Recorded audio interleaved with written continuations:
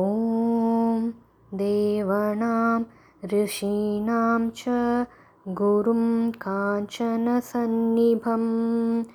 बुद्धिभूतं त्रिलोकेशं तं नमामि बृहस्पतिं देवानां ऋषीणां च गुरुं काञ्चनसन्निभं बुद्धिभूतं त्रिलोकेशं तं Namami बृहस्पतिम्.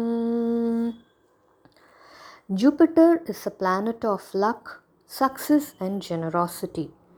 Jupiter brings joy to life. In Vedic astrology, Jupiter is considered as Guru, the teacher of all Devata and planets.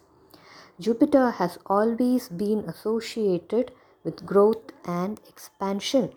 In mythology, Jupiter was considered the ruler of heaven, the supreme god of the gods, an omnipotent and good patron, symbolizing dignity, honor, and wisdom.